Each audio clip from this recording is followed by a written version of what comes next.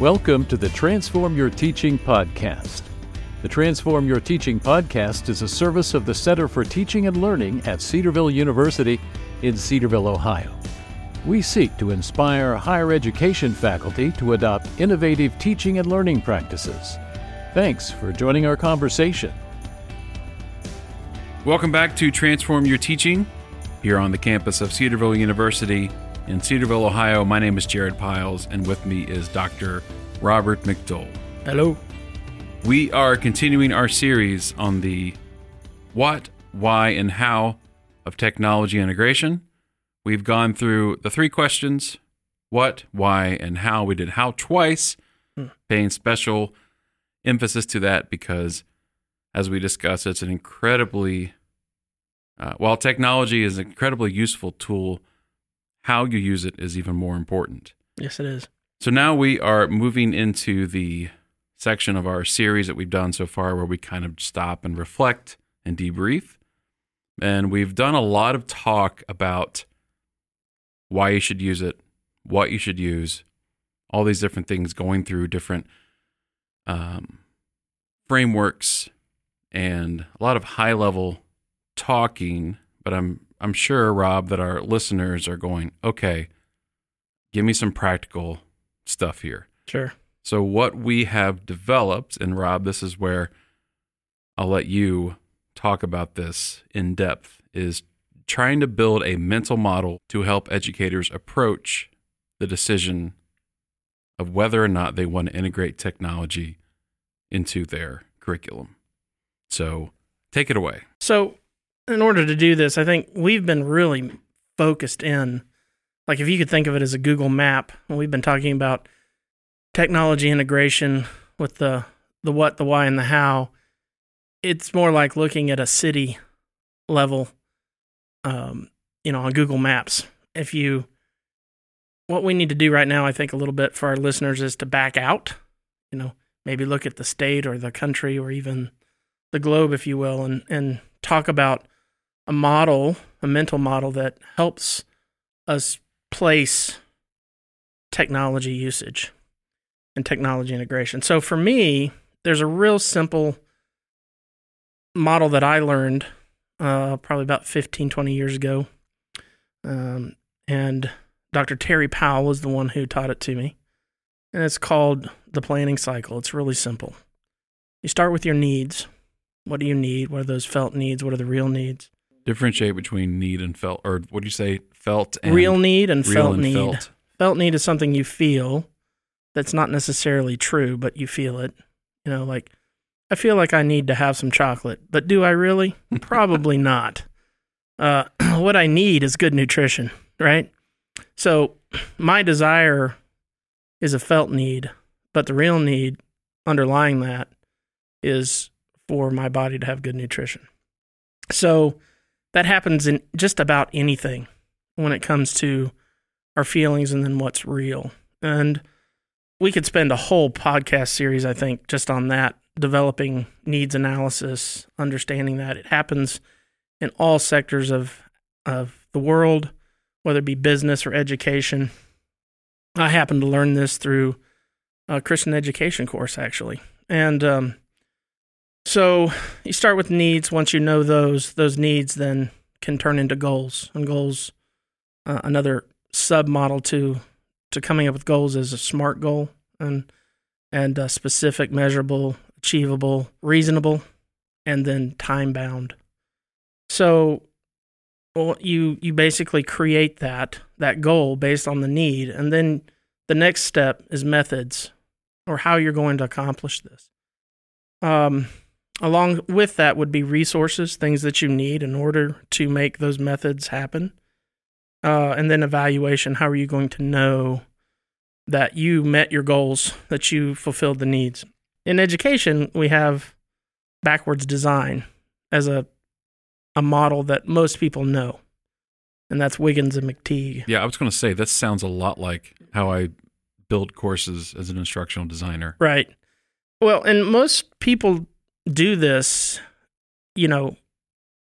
implicitly. A lot of people do. They just don't realize that's what they're doing. They basically have three basic steps or areas. The first one is, identifying the desired results. So you start with the goal that you have in mind and you work backwards from there, right? In education, those are objectives. Right. Yeah.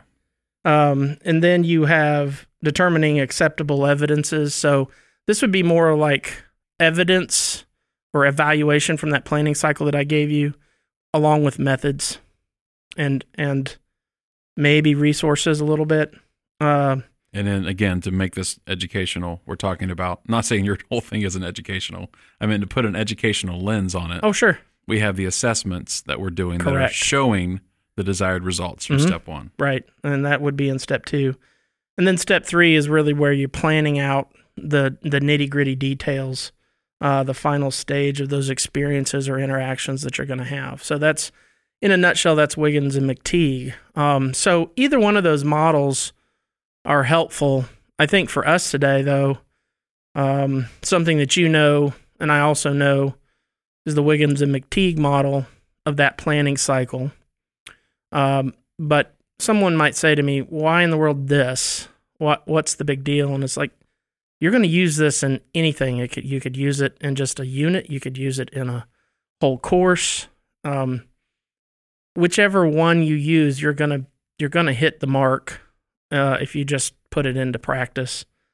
So for us, I think maybe if you want, we could use the backward design and just ask some questions through there. Maybe ask some specific questions and give some examples. I'm sure. Oh yeah. Question wise, your first questions, what are my goals? What are my objectives? And then, you don't bring technology into it yet, but you keep technology in mind. So but the first step and for identifying desired results is just what do I want my students to finish the course with? What understandings, what skills do they need based on, it could be faculty handbook standards, it could be department standards, it could be, if you're K-12, it could be those state objectives, it could be building objectives, whatever that is. And then the sub question to that is, and I think this is I spend a lot of time as an instructional designer with faculty at this point, is saying, okay, you have these goals, but are they clear and are they measurable? Mm-hmm. And that's where you bring in Bloom's revised taxonomy, mm-hmm. and you bring in those measurable verbs that help inform that. But yeah, that's the questions I think of, at least for step 1 anyway. Definitely, I would agree with you. It seems oftentimes to not understanding curricular frameworks, or even if they have them. So some disciplines have those frameworks already decided for them.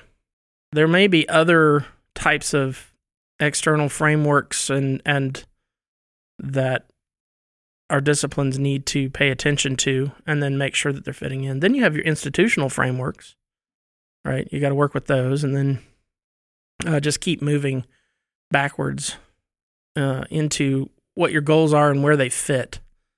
Some might say, this seems a little onerous to me. Well, I mean, a lot of those overarching end of course objectives are already determined for you by the department. Yeah. So in that case, you wouldn't necessarily be defining those, mm-hmm. but you'd be defining the steps along the way to get to those goals. Right. Those are those module or unit level objectives mm-hmm. that we talk about often in our office, where they're the steps to get to that end goal. Right. And those are going to be most of your knowledge goals, your skill goals, even affective domain, how you want them to feel about a certain topic. And so, that think, feel, do, that's something that I definitely think through even when you're talking about module level objectives. But also part of this, not to add more to the there's a lot in identified desired results. Yeah, maybe we should just move. No, there's one more. I think the one we haven't talked about is what state are our students coming into our course? What's their prior knowledge? Mm-hmm. Where is my class? We're talking higher ed at this point, or we could even do K-12 with this, but what knowledge do my students have before they come in?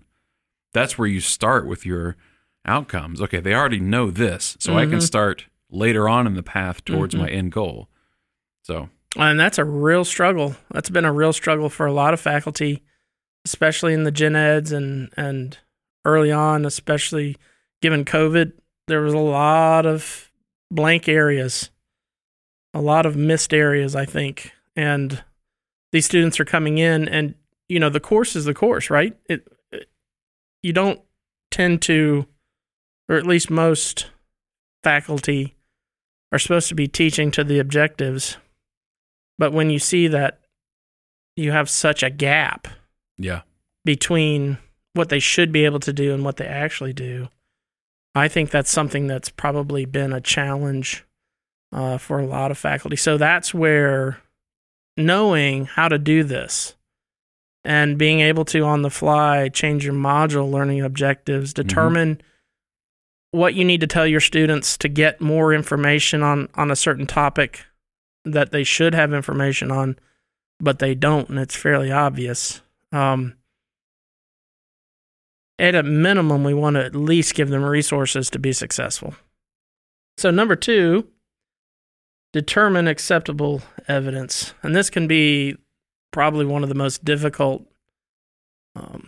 stages in this process, because it's one thing to say what your goal is, it's another thing to know how to hit it.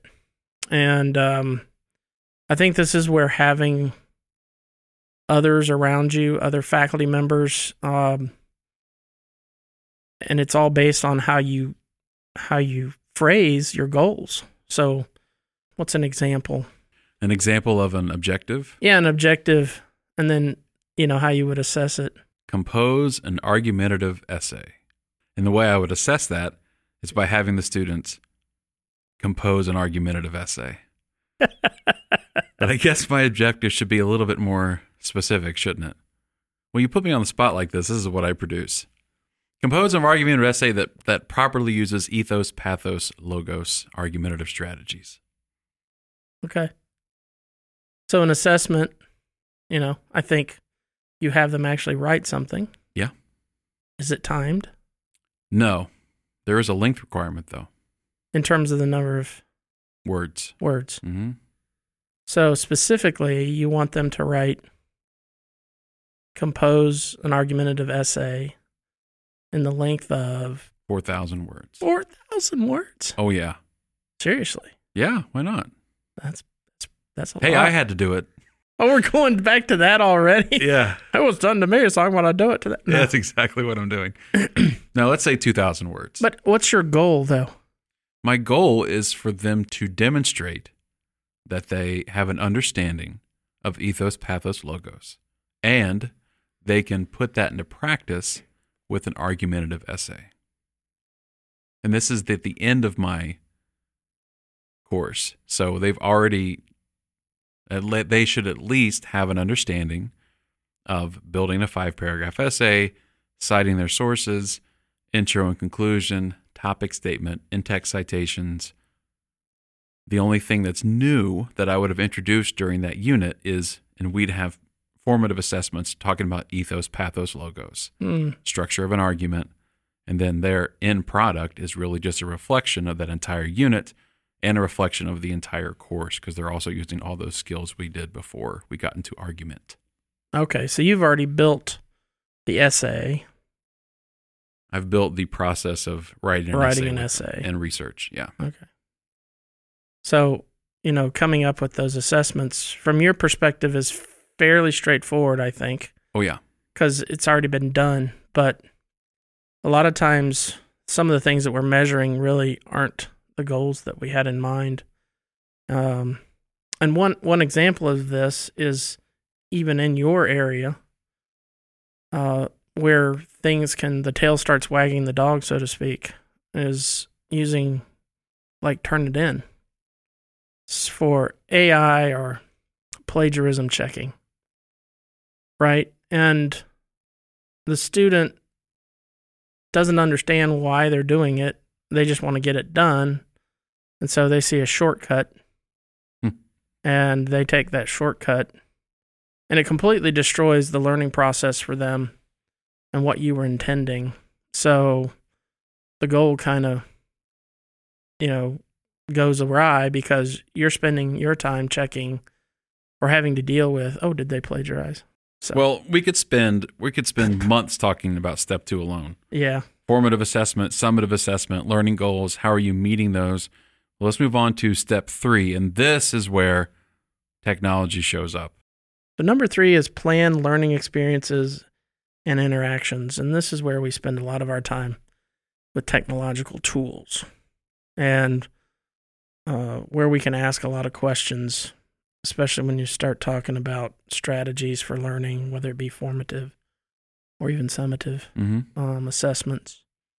Could you give us a little rundown, just real quick, for those who don't know, just real quick, formative and summative in a minute and a half?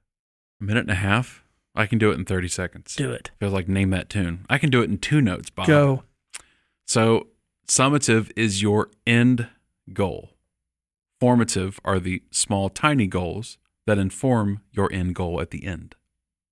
So one is building towards, the other is... Formative is building towards the summative, yes. And the formative can be assessed, but, I should say, the formative can count as points and can count towards a grade, but more on the lines of completion, and it's really a spot check for you, the instructor, to make sure that they're meeting the goals along the way. A good summative assessment is just a reflection of all the formative assessments you did along the way. Mm-hmm. When you get that summative assessment, if your students are taking that test or doing that essay, it should be a reflection of all the formative assessments they've done along the way. And nothing should surprise you in a summative assessment. Is that difficult? Yes. But that's ideally what a good summative assessment would be. So when I'm looking at that, think about technological tools that'll help me get there. Some are pretty simple, and a lot of them are already available to most people, especially if they're running like an LMS. All right? Yep. So here at Cedarville, we use Canvas. Other places, you might use Moodle.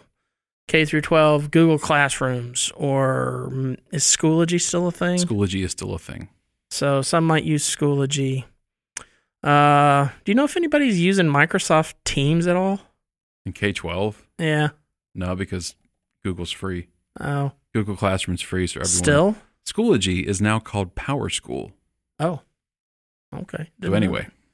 So, one of the things, a tool that I might use, I like to use it quite a bit actually in the formative area, is low stakes quizzing.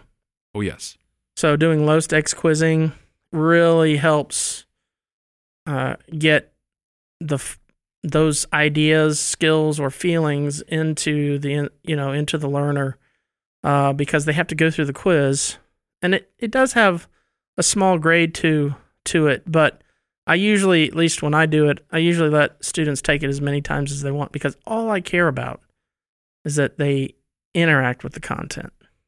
So this is where technology can come into play, though, because here's where you bring in those tools that you really like or you want to use to assess your students and the learning experience and instruction. That's where these tech integration pieces come into play. But like you said, the tech integration, the majority of the focus, it seems, in tech integration is the talk of the student's assessment or the student's interaction with the content. Rightly so, because the goal of education is to move students forward, right? Right. From point A to point B.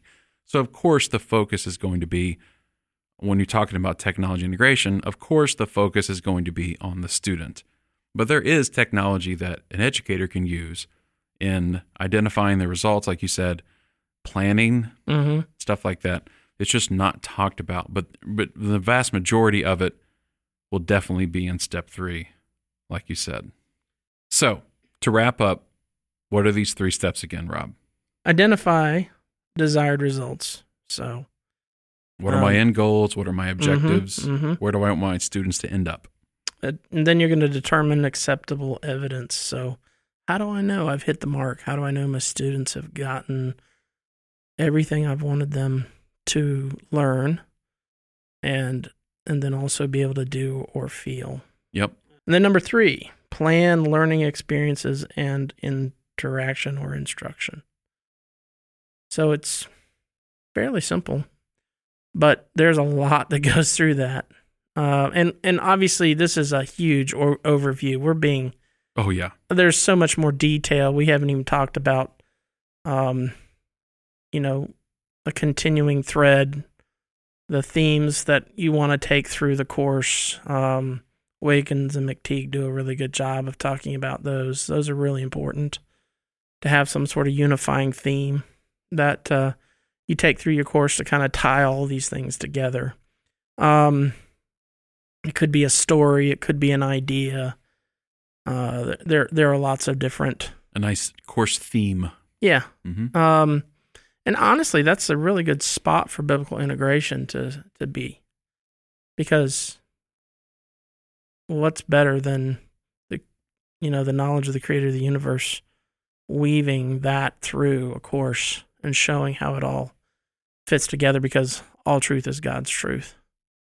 And we have the revealed word of God in the Bible, but we also have general revelation, which most of our courses here at Cedarville are definitely going to look to, because we want to be accurate and truthful in all of our areas of study. In step 3, that's where we talk about a lot of technology integration, usually, like we said before. Mm-hmm. But we're not going to share our tech tools. You may be asking, again, okay, that's great, but how do I use it? Mm-hmm. We're not going to share that until our next episode, where Rob and I will discuss our favorite technology tools. So, oh yeah, I can't wait. So we will talk to you then about our favorite technology tools. Be sure to join us in our next episode. Thanks so much for listening. Thank you for joining us for this episode of the Transform Your Teaching podcast. Please subscribe or follow us on your preferred podcast platform. For more information, you can email us at ctlpodcast@cedarville.edu. Please consider subscribing to our blog, Focus, found at cedarville.edu/Focus blog.